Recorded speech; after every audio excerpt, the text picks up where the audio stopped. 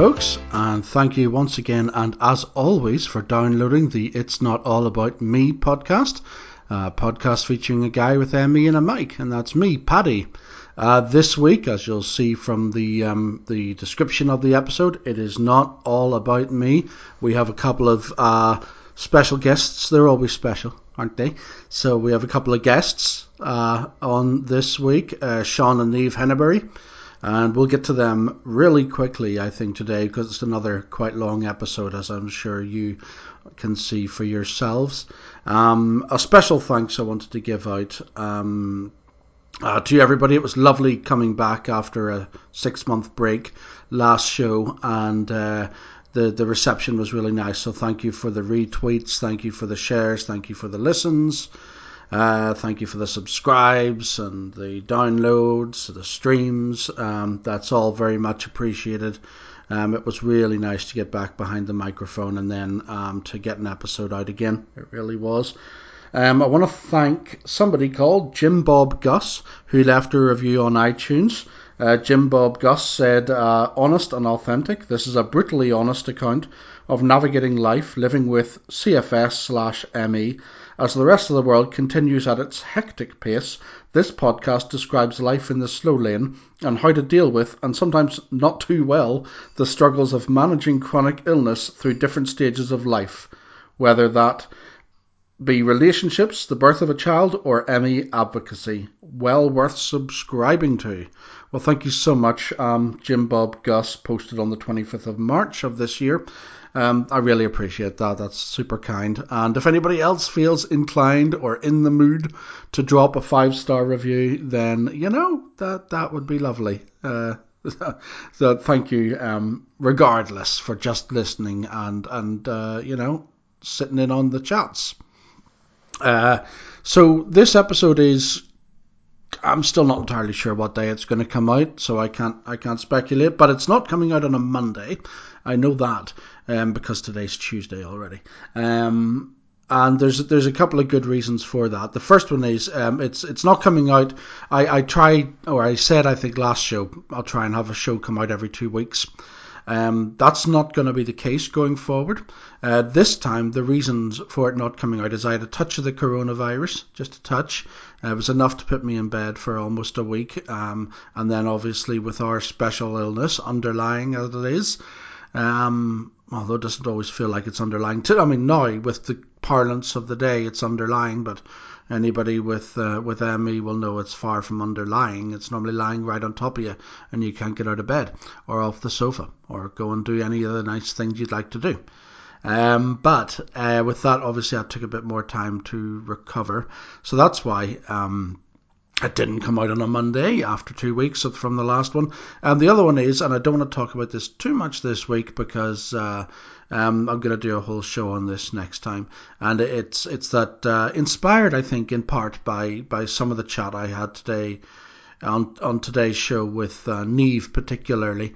I kind of thought, well, 2 weeks is a bit of an arbitrary target, isn't it? Well, that's what I thought to myself. I was like, who am I, why am I saying 2 weeks? What am I competing against? Or why am I setting kind of a target that really doesn't mean anything? So episodes are going to come out when they come out going forward. But actually, I'm kind of thinking that might mean they come out more frequently than every 2 weeks, not less. That remains to be seen. But I like I say, next episode I'll get into this a bit more deeper. But what I would say, given that though, is if you haven't done it already, now might be the time to go to your podcast player of choice and just hit subscribe and the notification button so that you'll be told when the next episode comes out. That'll be handy. And if you don't already, again, maybe follow me on Twitter on at @0allaboutme, and again you would get told when the new show's out. But I think hitting the notification button on your podcast player is probably the best way to do it if you don't already subscribe and notify. Alright, so on with the show this week. So ages ago, someone got in touch with me, I think through SoundCloud, which is where I I upload my episodes. A guy called Sean and said, "Hey, I like your show. I'd like to come on it." And I don't check my SoundCloud messages. I have to be honest, I didn't know I could get messages on SoundCloud until he messaged me. And I noticed it while editing another show. And I got in touch with him and found out that this guy is 14 years old. And that blew my socks off. I was like, wow, that is by far the youngest. Actually, it's the youngest person I know with ME. And it's definitely the youngest person who has been on the show as well. So I was super excited all the way through my kind of extended paternity leave break, we'll call it. I was excited to get back to the show because I knew Sean would be the first guest. Little did I know, though, whenever I started talking to him and setting up the chat, that it's not just Sean who has ME. All four kids in his family have ME, and over the next two interview shows, we're going to talk to most of the family. This week we have Sean, who's 14, and Niamh, who is 17. And then in a couple of weeks' time, we will have on the show his younger sister, Eilish, and his mother to round it up and talk about what it's like to have a whole household of people with ME. So wow, yeah, I just found that out as we were prepping the show, and so this is going to be a two-part special over a few weeks. But I started off by just chatting to Sean. So without any further ado, thank you once again for listening. I'll come back in a little bit, but here is my chat with 14-year-old Sean Henneberry. All right, and we're here with Sean. Sean, welcome to the show. Thanks for having us all on. Yeah, it did start off. I was. I have to be honest. We've had writers on the show. We've had poets. We've had people who are heads of international organizations. Whenever we took our break, you actually got in contact with me before I took my break. And all I've been talking about and thinking about whenever the show came back was this chat. Not to put any pressure on you or anything, but I'm yeah. The idea you are, I suppose, it's not the reason you're on, but it's one of the reasons I was super excited was you're the youngest person we've ever had on this show, and that's an experience that I being I was ill, I think, sometime around your age, but I didn't know I was ill, for 20 years later. So, someone who's aware of their illness at your age, I'm really fascinated about hearing your story. And then to find out there's not just one, but several of you guys. Well, I'm really grateful that you guys have taken the time to come and share your experience. So, I guess a question I start with everybody is how you doing? How you feeling? Well, today I'm okay. I suppose it's one of my decent days anyway. Um, Usually I'd like my main symptom would be dizziness, so I get that. Yeah, that would be the worst. Whenever I would stand up on one of the days where it's really bad, I would just not be able to see anything, and then I'd have to like grab onto the nearest thing around me so I don't fall over, and my vision would come back within like 5 to 8 seconds or so, and then I'd just kind of be able to walk around after that. But it's quite scary when it happens because I don't know like if I'm gonna fall over or um injure myself or something. Yeah. And is was this dizziness? Was that kind of your first symptom whenever you you first realized something might be up with you? Well, my first it started out as a virus, and I think it's the same for all of us. But for me, it was like high temperature and just a random virus, really. Just high temperature and stomach problems with eating anything. I would just get massive stomach pains, and it would be yeah, that went on for um just under like 3 weeks or something, and then after that I started getting the symptoms of like my legs kind of feeling like they were melting into the couch, like the legs going type thing, and then it just kind of got worse from there. Um, And what age were you whenever this happened? I would have been 13. That was April of 2018, and yeah, I've been sick since then. That that must be. I mean, how was that for a 13-year-old to feel your legs are melting into the couch? That must have been terrifying. Um, well, yeah, because for the first 3 weeks or so, I just thought I was gonna be fine and everything, and then when my legs went, I thought, oh no, it's the same thing, and I was the only one who wasn't sick with it at that point. Well, apart from Oh, my mom, she doesn't have it, but she's experienced it all as well. Like seen us all go through it. But yeah. all my siblings already had it at that point, and my aunt and my cousin. So What was there? Was there? Were you worried then that whenever these things started happening, that oh my goodness, if this is me as well, was that did that feature in your thinking? um, yeah, it was kind of just like exactly that. Yeah. Um, Yeah, yeah, but yeah, all the thoughts of like, oh, I'm probably never gonna get better or do normal things again. All that kind of stuff went through my head. yeah. Um, yeah, but I've kind of learned now to accept it better than I I would have coped in the beginning. Um,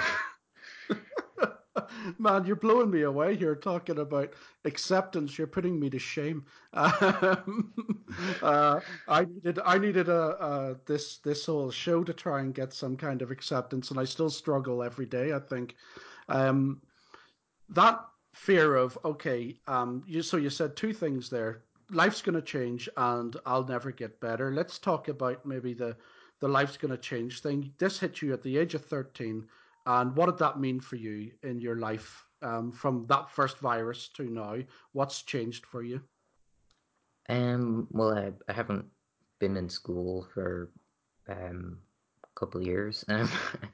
Uh, yeah, I used to have anxiety issues before I got sick, so I already missed a lot of school because of that, and then I would have I would have already missed a lot of school, which I kind of regret now as well because I was well enough to go in, but I couldn't because of the whole situation that I was in before that, and then Yeah, um yeah, so after I got sick, I kind of thought I was very mixed of like, oh well, now the anxiety can be kept at bay, but also it's gonna be tough to like once I like the first month or so, I suppose I was kind of relieved, but also worried for like now, kind of like the next few years, or um, I suppose when I'm an adult and um stuff, if I'm still sick by then, and but yeah, so now I do regret kind of missing um a lot of school before I got sick as well. But I suppose at the time that was just kind of the situation that I was in. Um,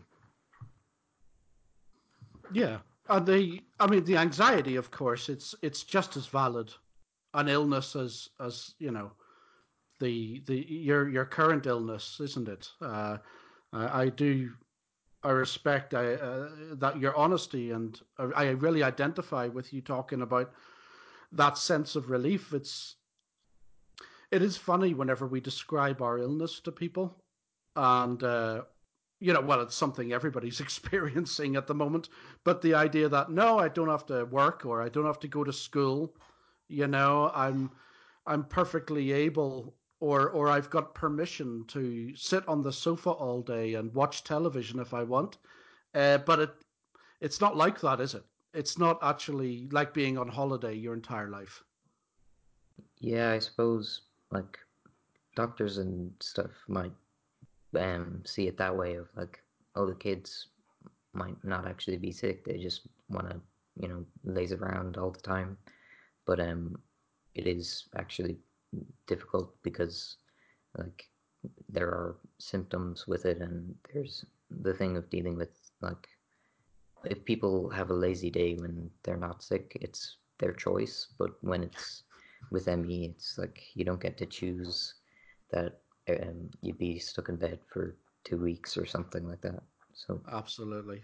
Really well said, man. Really well said. I applaud that completely. Beautifully put.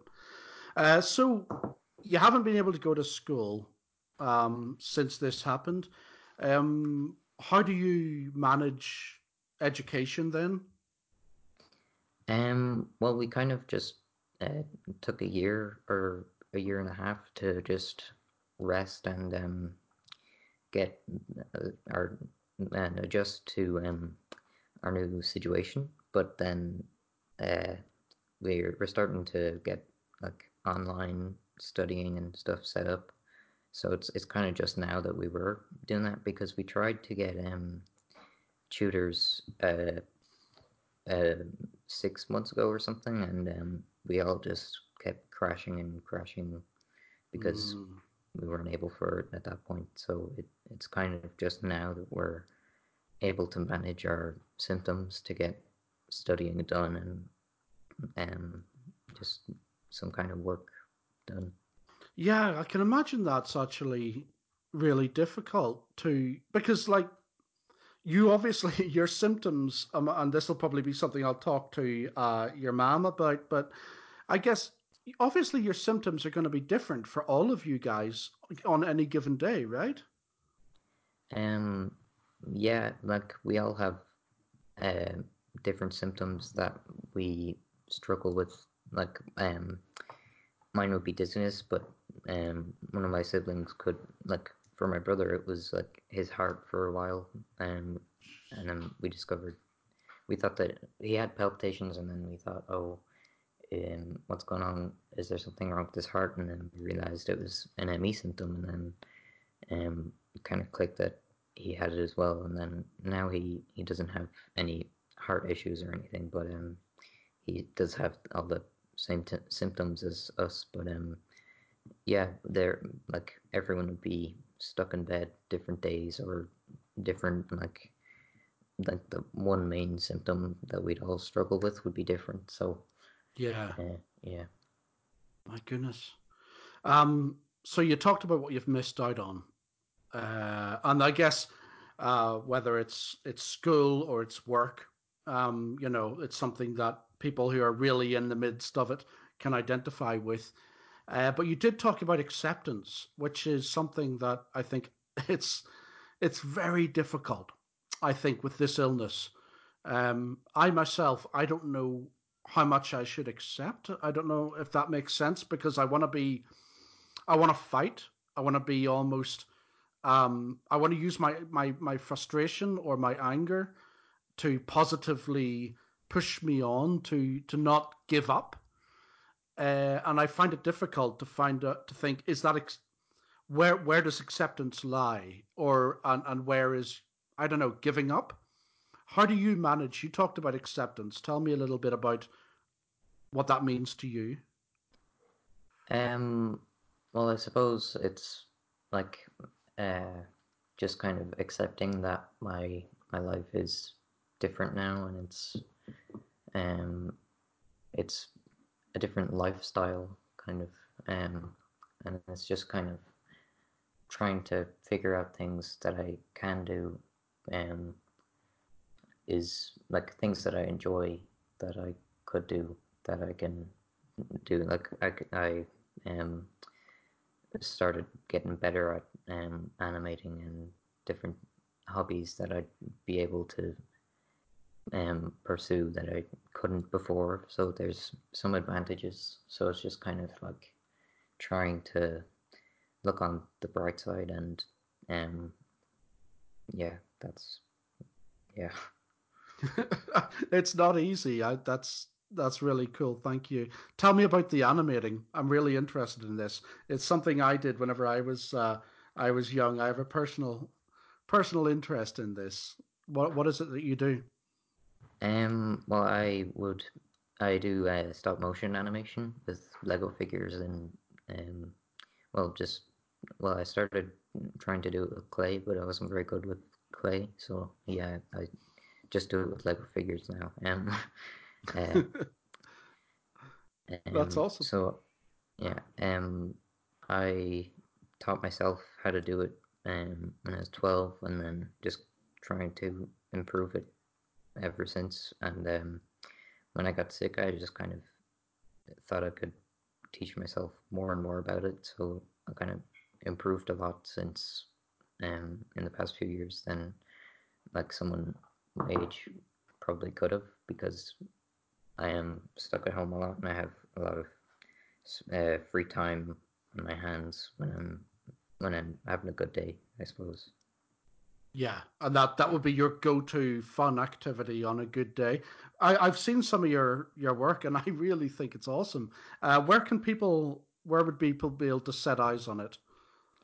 Well, I'm working on a like big video that I've been working on since last September, and if people are interested in it, it'll be out in May, around May, on my YouTube channel. It's called The Meh Enthusiast. That's THEMEH, and I won't try and spell enthusiast today.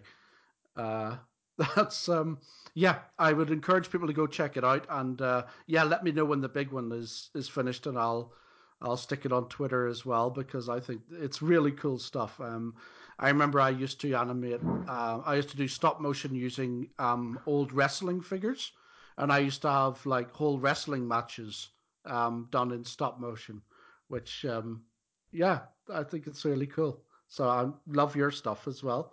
That's really good.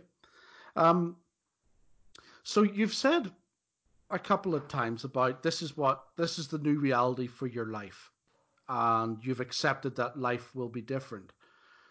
Um, how do you see this going then? Do you have? I often ask people, do you have hope? And you're now 14 years old, I think. So, do you have hope for the future, and where does that come from?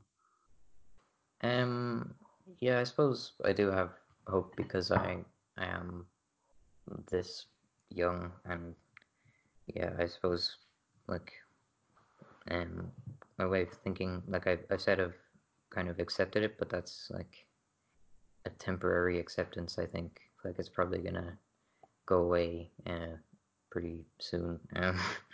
But um, but yeah, whenever like sometimes I think like, oh, this can't be like forever. Like I'm not gonna be 60 and still have it or something. But some like it's yeah, I haven't quite accepted that it could be, but I've accepted that for now. This is what it's like. Yeah, So I think that's a fantastic way of looking at it. I like that idea of temporary acceptance because it doesn't, like you say, looking ahead, um, that that could be a bleak outlook. But then again, fully accepting means maybe not fighting as much as one could, perhaps. So I like the idea of temporary acceptance, subject to future analysis. I think that's a good idea. How have you found things like going to doctors and that sort of thing? not great to be honest. Because there aren't many doctors that would that even believe in ME in the Republic. So uh, yeah, so like we went to a children's hospital in Dublin since I think September 2018, and then turns out the whole time they thought that we were pretending, and they were actually gonna take us off our parents and all this crazy stuff, and they were keeping it a secret. And then they were saying, "Oh, it's you can come in for physiotherapy, and you can like talk to a counselor and stuff. But then they, for some reason, thought that we were not genuine, not genuinely sick. So yeah, they tried to take us off our parents, and then um, yeah, so we moved to Sligo. um, So we moved to Sligo. That is one of the worst things I've ever heard. I can't imagine what that was like to go through for you guys. it was quite terrifying because we were um we were in like our house in Dublin, not sure if like the guards were gonna knock at the door, like any they could have any day and just come in, taken us or our parents away, and then that would have been it. So yeah, we were talking to a woman called Christine who also has ME, and she was very helpful with it, and they were trying to have meetings with our parents, like just our parents, and then our GP and them in a room together, and they were saying like, "Oh, we're gonna take your kids away," basically, and then our GP had tons of notes and everything, and was gonna he could have given those notes to them, but they didn't want to see them. Uh, they basically said like, "No, we're not gonna take a look at the GP's notes," and then yes, it was very stressful to deal with. To say the least, that's I'm amazing that you have.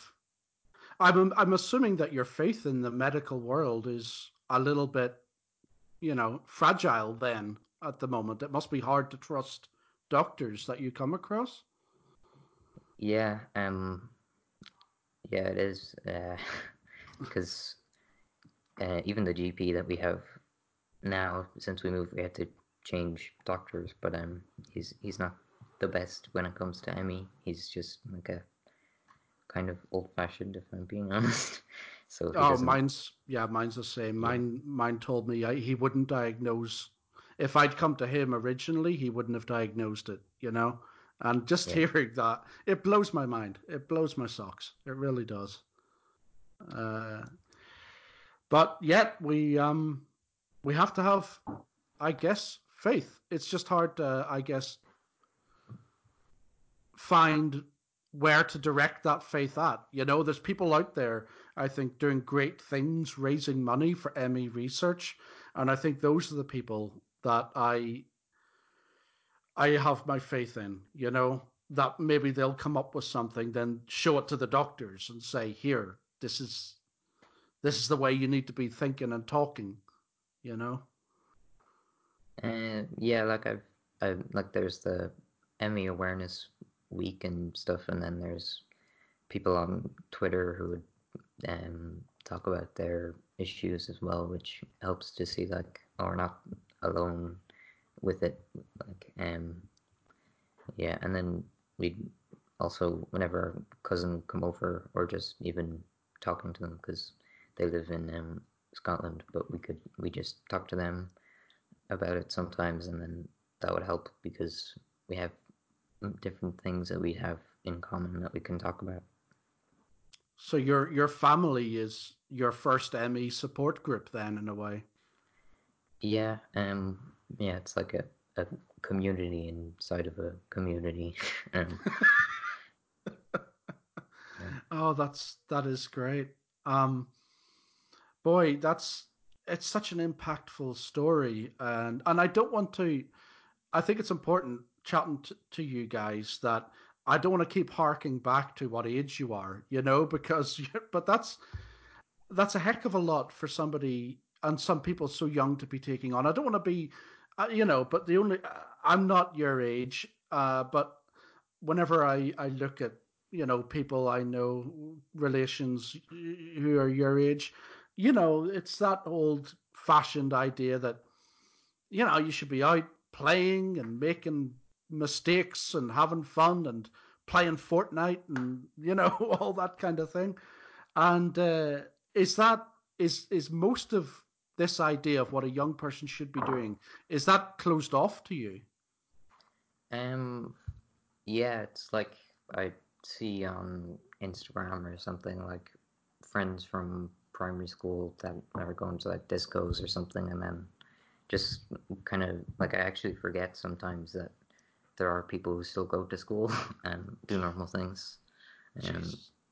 yeah, so it's just kind of weird to think about like, oh, that used to be what it was like, and then it's very different. So it's just um, adapting to um, how it is kind of how I've learned to deal with that kind of stuff. But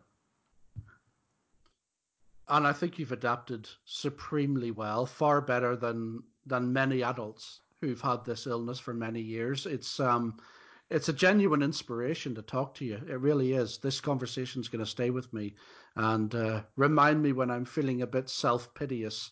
I'll remember you, and it is genuinely inspiring. I'm very grateful for you sharing your experience. Yeah, so hopefully, Sean, will you can you know I'd love you to drop back in on the show from time to time and let us know how things are going in Sligo for you and the guys. And definitely, come May, I for one am going to be super excited about what happens on the Meh Enthusiast YouTube channel. Recommend everybody check it out. There'll be a link in the show notes for that. But for now, Sean, thank you so much for visiting with us. I really, really appreciate it. thanks for having me on and letting me talk about my experiences. No worries, man. That was my chat with Sean. Can't thank him enough. Absolutely fantastic guy, and like I honestly, so much inspiration from someone. He does put me to shame in many places. I really I've learned a lot from chatting to these two guys. Talking of which, after a quick switch of the microphone, I started talking to his sister Niamh. I should note before Niamh comes on that both Sean there and Niamh coming up mentioned Christine, who was a big help to the family. They're referring to somebody associated with ME Advocates Ireland, who we may find out more about in a future episode, I think. But whenever they're talking about Christine, they're talking about Christine from ME Advocates Ireland. All right, so with that out of the way, this is myself and Niamh. Hey Niamh, how you doing? Um, I'm alright. I think today's probably one of my like average kind of regular days where I guess I'm kind of fatigued and my memory wouldn't be the best today, but aside from that, I'm kind of alright. I was able to get up and get dressed and stuff, but See, you've hit on something immediately that I really like there because you described what I'd be like maybe on an okay day, so you can get up and get dressed. And it's so funny whenever we talk about this is an okay day. Like if I was to call my parents or something, right? yeah, And they'd say, how you feeling? Like they do every time I call them. And, and I say, well, I'm doing okay. And they're like, oh, that's great. And it's like, well, no, okay means I'm sitting up, I'm dressed, but chances are I can't remember much at all. And if I read 5 minutes of a book, I'd be in bed. It's so funny how we what okay means to us, and how we accept what this new version of okay. yeah. I You mean, know, like I have like my friends anytime I talk to them they'll be asking me like how I am and like that's nice kind of that they're thinking of me and stuff. But then it gets to a point where you're like, well, it's not really going to change that much from the last time, so yeah. it's you know It's not easy, is it, with friends? And I think it's great. It's obviously awful that you are one of six people in your extended family who have this illness, but at yeah, least then there is that understanding. Because I yeah, think I think you're right. I once did a whole show on on people asking how you doing, because it's such a difficult. You don't want to. If you were to tell the absolute honest truth, which there are friends that we can do that with, Yeah. but if you were to do it every time, it would be awful. I don't think. Yeah. How you doing? Well, it's if you just listed all the things that Sean just talked about, no one would call you back. Yeah. Yeah. It's not easy to answer a simple question, and people do ask it, and you don't want to disappoint them either, do you? Yeah, it's like they do ask it a lot as well, so you kind of get like I can't think of the right word at the moment. It's like a routine kind of people ask you how you are, you say, "Oh, I'm okay," and then kind of leave it at that because if you get into it more, it's just you could be talking for like an hour. Yeah, you know. yeah, absolutely. So you're having okay day to day, and what's your tell me your origin story then, for want of another word. How did you find out you might have this illness, and what happened? Yeah, so I think it would have been September 2017. I had a virus at the start, and that lasted, I think, 2 weeks. And then I felt like a lot better for like a week. And I was in school every day. I was at the gym almost every day of the weekend, out with my friends and stuff. And then the next, I think, Monday or Tuesday, I was just back to square one. I was back to not able to get out of bed, not able to really move my arms and legs. And the most maybe I would have done that week is like come downstairs, sat on the couch, and then went back up to bed again. Yeah, And then and sorry, no, go on. it stayed that way for I think a month or maybe a little bit more than that, and then it kind of started to improve. So I would have been able to get up, but not really able to do much else. So I hadn't done a lot of schoolwork in that time. So then I Yeah, started kind of getting back into school as much as I could, which was a mistake because I didn't realize what it was at that point. yeah, So I was just trying to get back to normal, and like I think I tried to go into school a good few times since then, but like it's just the same thing every time. It leaves me in bed for half a week at least afterwards, so it's just not worth the symptoms that it causes. absolutely. Yeah, it's that decision uh to stop. It doesn't come easy, does it? No, definitely not. Like I started going back into school last September again, like so since we moved here, I thought, oh great, a fresh start. I can try going into school for like some bits. Yeah, And I did kind of start back with full days, which was definitely not a good idea. But then I realized after like 3 days of going in for full days, but not like in the same week, that it just wasn't working. So I tried then doing half days. Sorry, and um, that still wasn't working. Like I was still in bed for maybe 2 days afterwards. So I mm, tried going in for just one class at a time, but that's still a good like 40 minutes at a time trying to concentrate and stay alert and listen to what's going on and be aware of like if the teacher's asking questions or taking like asking us to take notes and things like that. So yeah, it's just and having to like shower and get dressed and everything first and then go in and then talk to people and things like that. It just didn't work even one class. So now I'm kind of trying to accept that I will have to do online school, at least for the leaving cert, and then maybe I'll get into part time college or something. I'm not sure yet, but that's in the future. Like, for now, I'm just trying to deal with the home schooling stuff. but that bit, whatever you said about and describing everything, it's not just going in for one class. I love how you talk about. Obviously, that requires getting dressed, getting showered, getting to the school, leaving the school, getting home. Not just Yeah. the 40 minutes of processing. That is just thinking about that. Whenever I was picturing doing it, that's Mm. overwhelming. Yeah. I certainly couldn't do that. And I think it's interesting as well that because I've tried myself, I think you and I are probably quite similar in the way we persevere.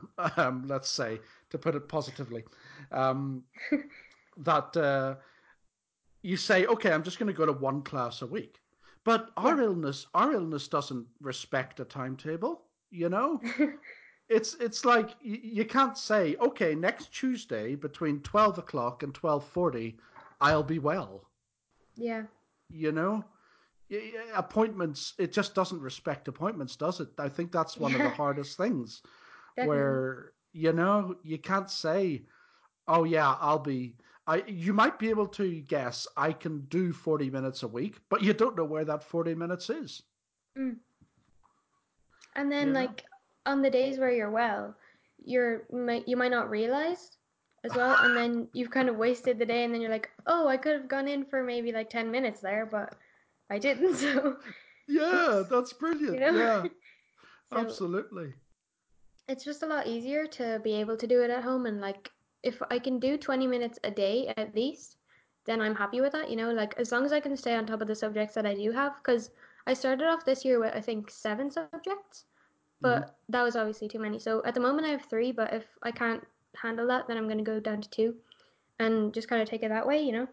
Yeah, yeah, Um, and only do like as much as I can a day. And if I can't like study, um, say it's a Monday and I'm not well, if I was able to get dressed that day, then that'll be enough for me. absolutely. Well said. Absolutely.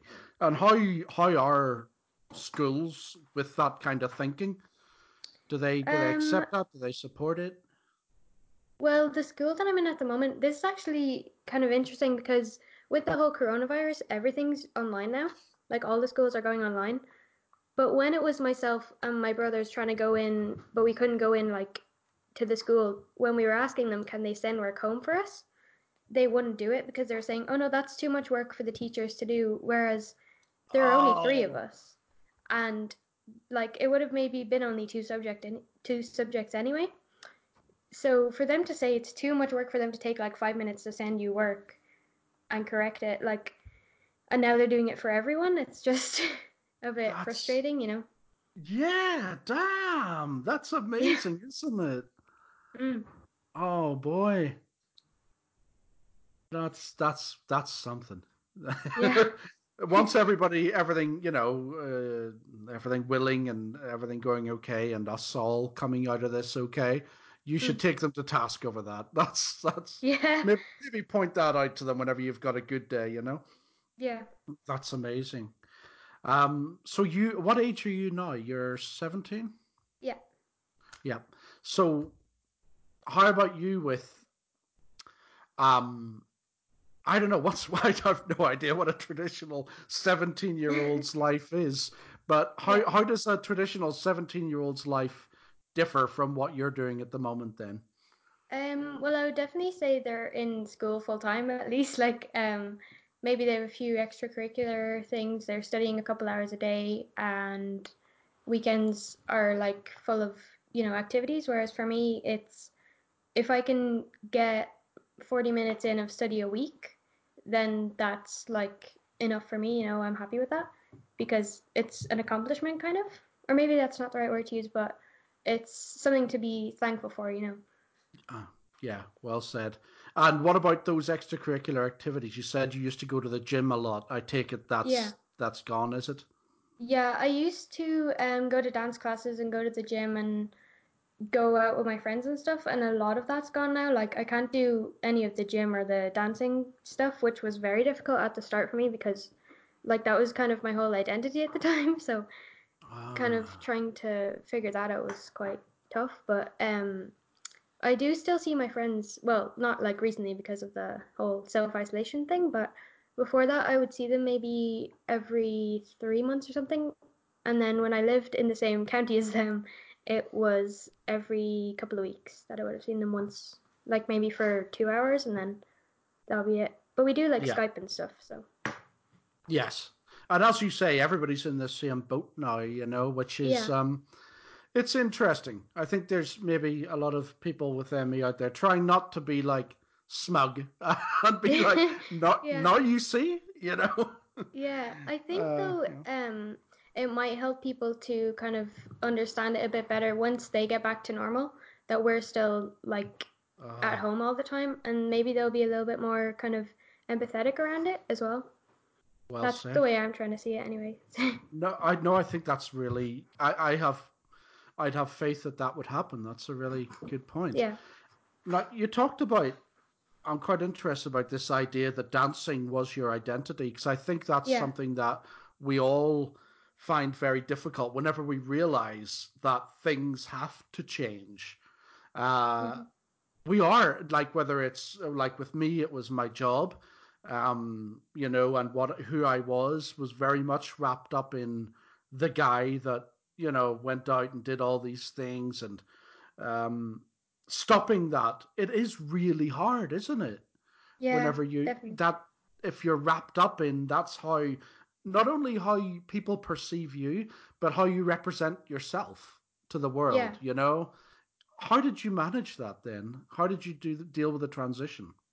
I think it's taken me a long time to kind of get to a place where I've realized like that okay, I might never get back to it, which is really hard to process. Obviously, it's taken me like 2.5 years to be able to say it, and but I'm trying to find things like other things that I'll still enjoy that won't take as much energy, like painting. I can do painting. So if I use oil paints, then they'll stay wet for a long time, so I can do a painting over like maybe a few days, so that rather than like doing it all at once, Fantastic. I'm getting to yeah. this idea Sorry. that in your household there's just all this wonderful creative stuff going on all the time. It sounds brilliant. So tell me about your painting. Yeah, so I kind of my dad kind of buys me canvases every so often. So I think I had like maybe 8 at the start of like the month, and now I'm down to 2 because I've used them all. But I generally paint like I'll go on Pinterest and kind of look at paintings other people have done and take elements of them and try and make them into my own make them my own like creation, if you like. Yeah, yeah. What kind of subjects are we talking about? So mostly I paint like animals. So I've done a giraffe, a duck pond, a frog, and a fish, and something else I can't remember. Oh, squirrel. Sorry.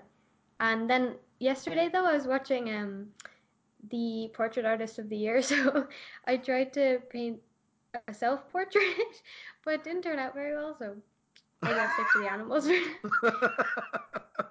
Well, I can't draw straight lines, so I'm always envious of people who are capable of creating something out of a blank canvas. That always blows me away.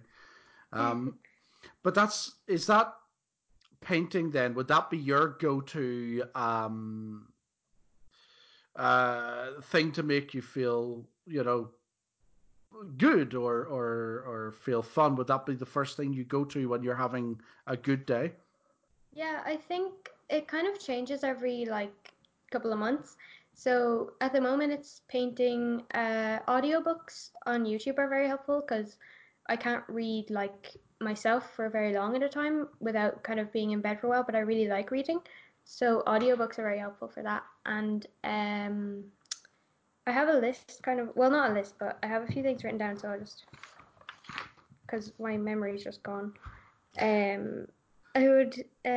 Sometimes I play the ukulele as well, and the Xbox and stuff, or listen to music, or sometimes we have a set. Sorry, we have a set of swings in our back garden. So myself and Ailish will sometimes sit on them when it's nice out, and that's kind of one of the things, you know.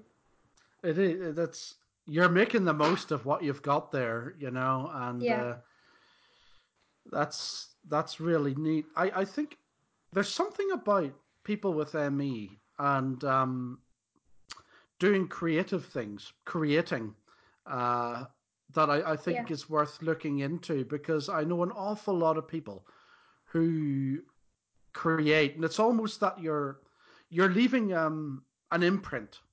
We're called the millions missing, right? And yeah, there's something about I think personally for me definitely there's something about saying I'm not missing, and we do that by creating something that has that is a legacy that we yeah, were here. yeah. Because I I think think like we miss out on so much. Trying to take control of something is helpful. So for me, maybe painting or making videos with Sean and Niamh, I can be kind of bossy with those because it's kind of the only thing that I have, you know. Well, not the only thing I have, obviously, but it's one of the things that I have, you know. Yes, to have Whereas, creative control. It's yeah, yeah, I get you. I think there is something in that. I do. mm. What's your feelings for the future? Do you have hope? Yeah. I mean, I'm not sure it what I'm very hopeful for, you know, but I definitely hope that I'll be happy in whatever I'm doing, you know, and that I'll be able to like figure out ways around my symptoms so that I'll still be able to do something that I want to do. Yeah, I think we've one thing that encourages me is we have had, even just on this show, but you look around everywhere, you know, we've had many writers and creatives on this show, which gives me hope that there are things out there where we can leave a lasting impact, where we can make a difference and contribute Yeah. um, on our own terms. And it seems to me that you have a pretty good grasp on that. It seems, you know, you seem to be quite confident around that. Yeah, I mean, it's taken me a long time to get to this point, I think, because I'm almost coming up to 3 years of having it. Obviously, for some people that would seem like not very much, and for some people it's a lot. So, um, but it's like in the beginning, I definitely was just trying to fight it a lot, you know. But at this Yeah, point, I'm just trying to manage it and trying to figure out. Yes, I do have ME, but I'm trying to. Obviously, I'm not giving up like completely, but um, just trying to realize, okay, I might have to change a little bit of what I'm doing, you know, is yeah. kind of important for me anyway. Oh no, absolutely, and I identify even with that sigh of frustration you just gave there. In that, it's very difficult to describe.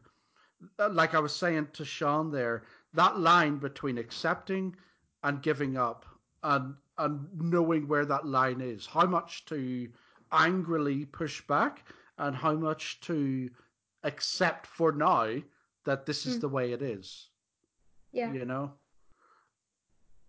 it's quite I difficult to figure out, definitely. It really is, and we just don't we don't have the energy or for complex thinking like that. You know, Yeah, it's for a sure. philosophy almost. It's science. It's philosophy. It's emotions we're dealing with, and you're half asleep.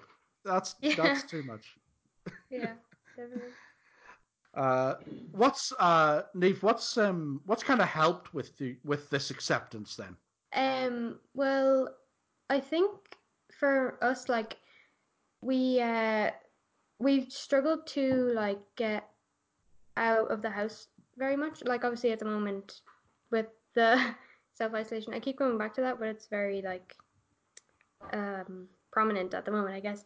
But before the coronavirus was a thing, we would have been maybe getting out only every couple of months, like once every couple of months. But then I think it was a local occupational therapist that gave us the wheelchairs that we had, and we were renting one of them from, I'm not sure where it was from actually, but then there was an occupational therapist from the same like place. I don't not sure what it's called, but they came out and the other person who had given us the wheelchairs was on I think maternity leave or something. So it was a different person, and she came out to our house. She said she was coming to see if there was anything she could help with, like a shower stool or like a handrail on the stairs or anything or something Mm-hmm. like that. But she ended up leaving with two out of the three of our wheelchairs that we had because she Wow. just decided, okay, you don't need them, so I'm going to take them away now. And she did give us the opportunity to say no, but I wasn't sure at the time. And obviously, she was like in authority at the time, and I was, I think, 16 or maybe 15. And it was quite stressful for me because like, I didn't realize at the in the moment that I had to say no, you can't take it, or else she was going to leave with two out of our three wheelchairs that we had. So She did end up taking them, and so now we only have the one, which is quite annoying because that means only one of us can get out of the house at a time if we're going to need the wheelchair, which most of the time we do. So That's amazing.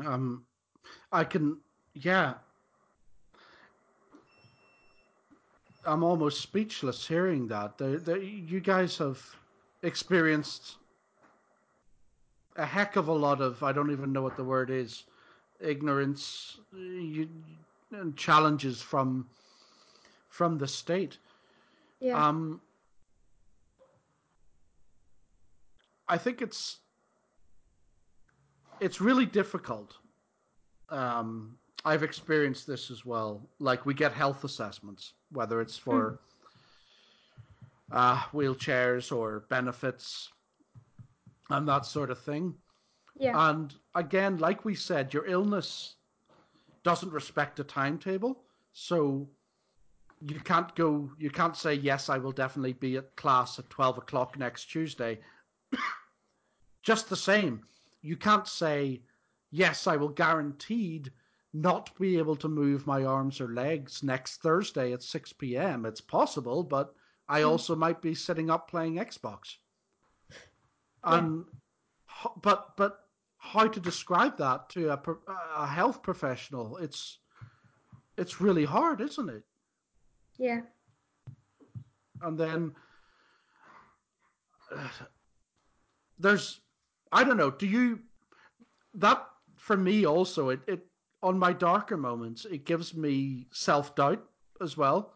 I kind of yeah, doubt myself sometimes, especially around medical people, because I do respect them. I'm like, well, you went to medical school and yeah, you're a doctor and I'm not. I'm just me. And if you say these things, and yeah, you're right, yesterday I could sit up and play Xbox or go for a walk, and yeah. it's, but then it's really hard, I think, Mm. to deal with that. Is this making any sense? I don't know. I'm just rambling. Yeah, definitely, because like at the time, the occupational therapist who decided that we didn't need them, she was like, "Oh, there's about 10 other people in the constituency or in the area that she like has control over, kind of, who need the wheelchair much more than you." And she was just saying all these like crazy things to me that I like kind of believed at the time because I didn't know what else to think, you know? Yeah. Like, so then she ended up convincing me that I didn't need it, which I do. And then so she took it away. And then when she left, it struck me, oh, actually, I'm not going to be able to leave the house there very much now. And that was really difficult. I bet, but I do like the confidence with which you say, I do need it. Yeah, You know, yeah, um, that's a phenomenal situation. It really is. mm, It's desperate. It really is.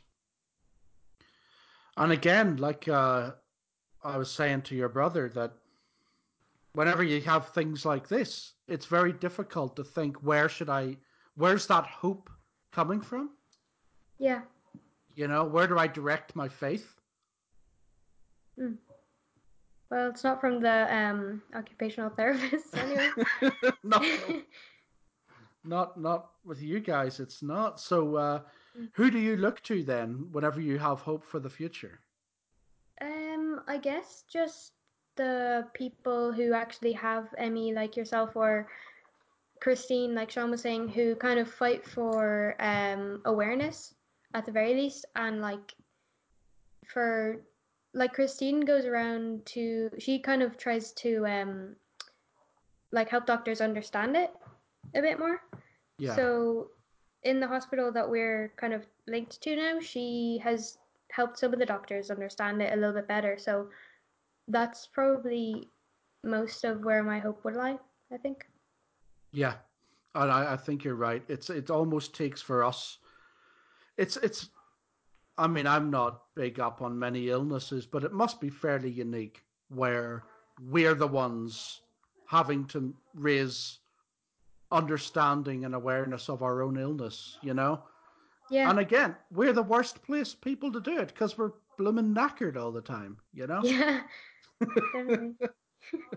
I mean, you very kindly said folks like me, but it's folks like you coming on the show, and sharing your experience that is massively beneficial. It really is, I'm very grateful that I can sit up in my chair here in my dining room with my coffee and record this show and talk to you.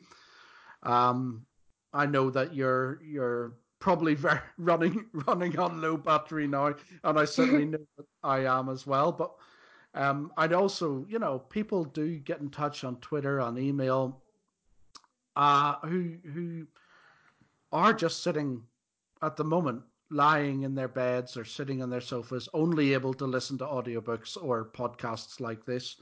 Yeah. And it's people like you who, you know, give that identification, especially to people out there who are young and maybe coming into this illness and realizing that their whole idea of what they thought they were and who they were is changing, And I think you demonstrate that while some definitions of you change, Mm. others don't. you know you seem like a creative, bright, confident, and inspiring person who's accepted, again, like your brother, this illness far quicker than I certainly have. you know and that's really inspiring. So thank you so much for coming on the show today and sharing your experience with us, and I really do hope you'll come on again sometime in the future. Yeah. Thanks for having me. You're really welcome. Niamh, we'll talk again. Cheers. Right, so that was my chat with Sean and Niamh Henneberry. Thank you very much to those two. That was recorded, probably maybe 3 weeks ago because of the whole coronavirus thing that I got ill, and I haven't stopped thinking about some of those conversations and going back and editing it again. There's some really thought-provoking, inspiring, challenging, infuriating, awful, and hopeful stuff there. Um, coming up, not the next show, but the one after that, will have their youngest sister, Ailish, and mum, Sinead, on. And this isn't kind of through the magic of podcasting. I haven't actually recorded those shows or chats yet. I didn't, the great thing about having this illness is you've got to be a bit more spontaneous. So I didn't realize the chats with Niamh and Sean would be so wonderfully in depth.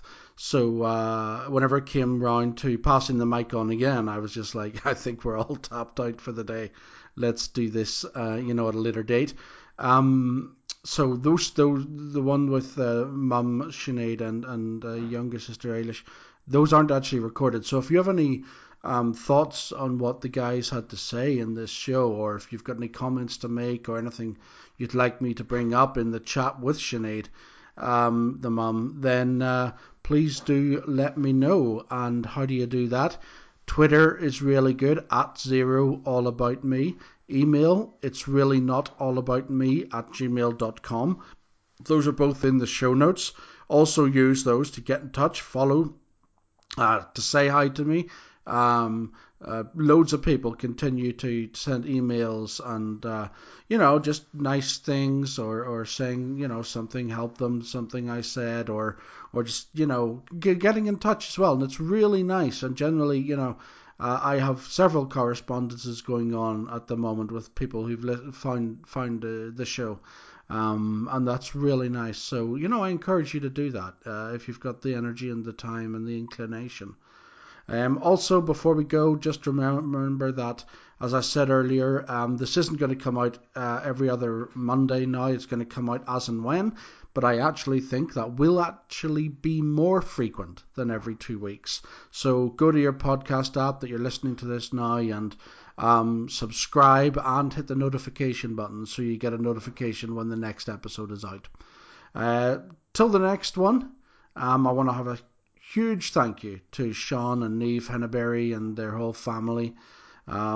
this is only part 2 of that journey. That was inspiring and amazing conversation from people who in their youth and outlook and acceptance put me to shame. So thank you to Sean, thank you to Niamh. I look forward to talking to them again, and thank you to you for listening. Till next time, take care of yourselves and each other.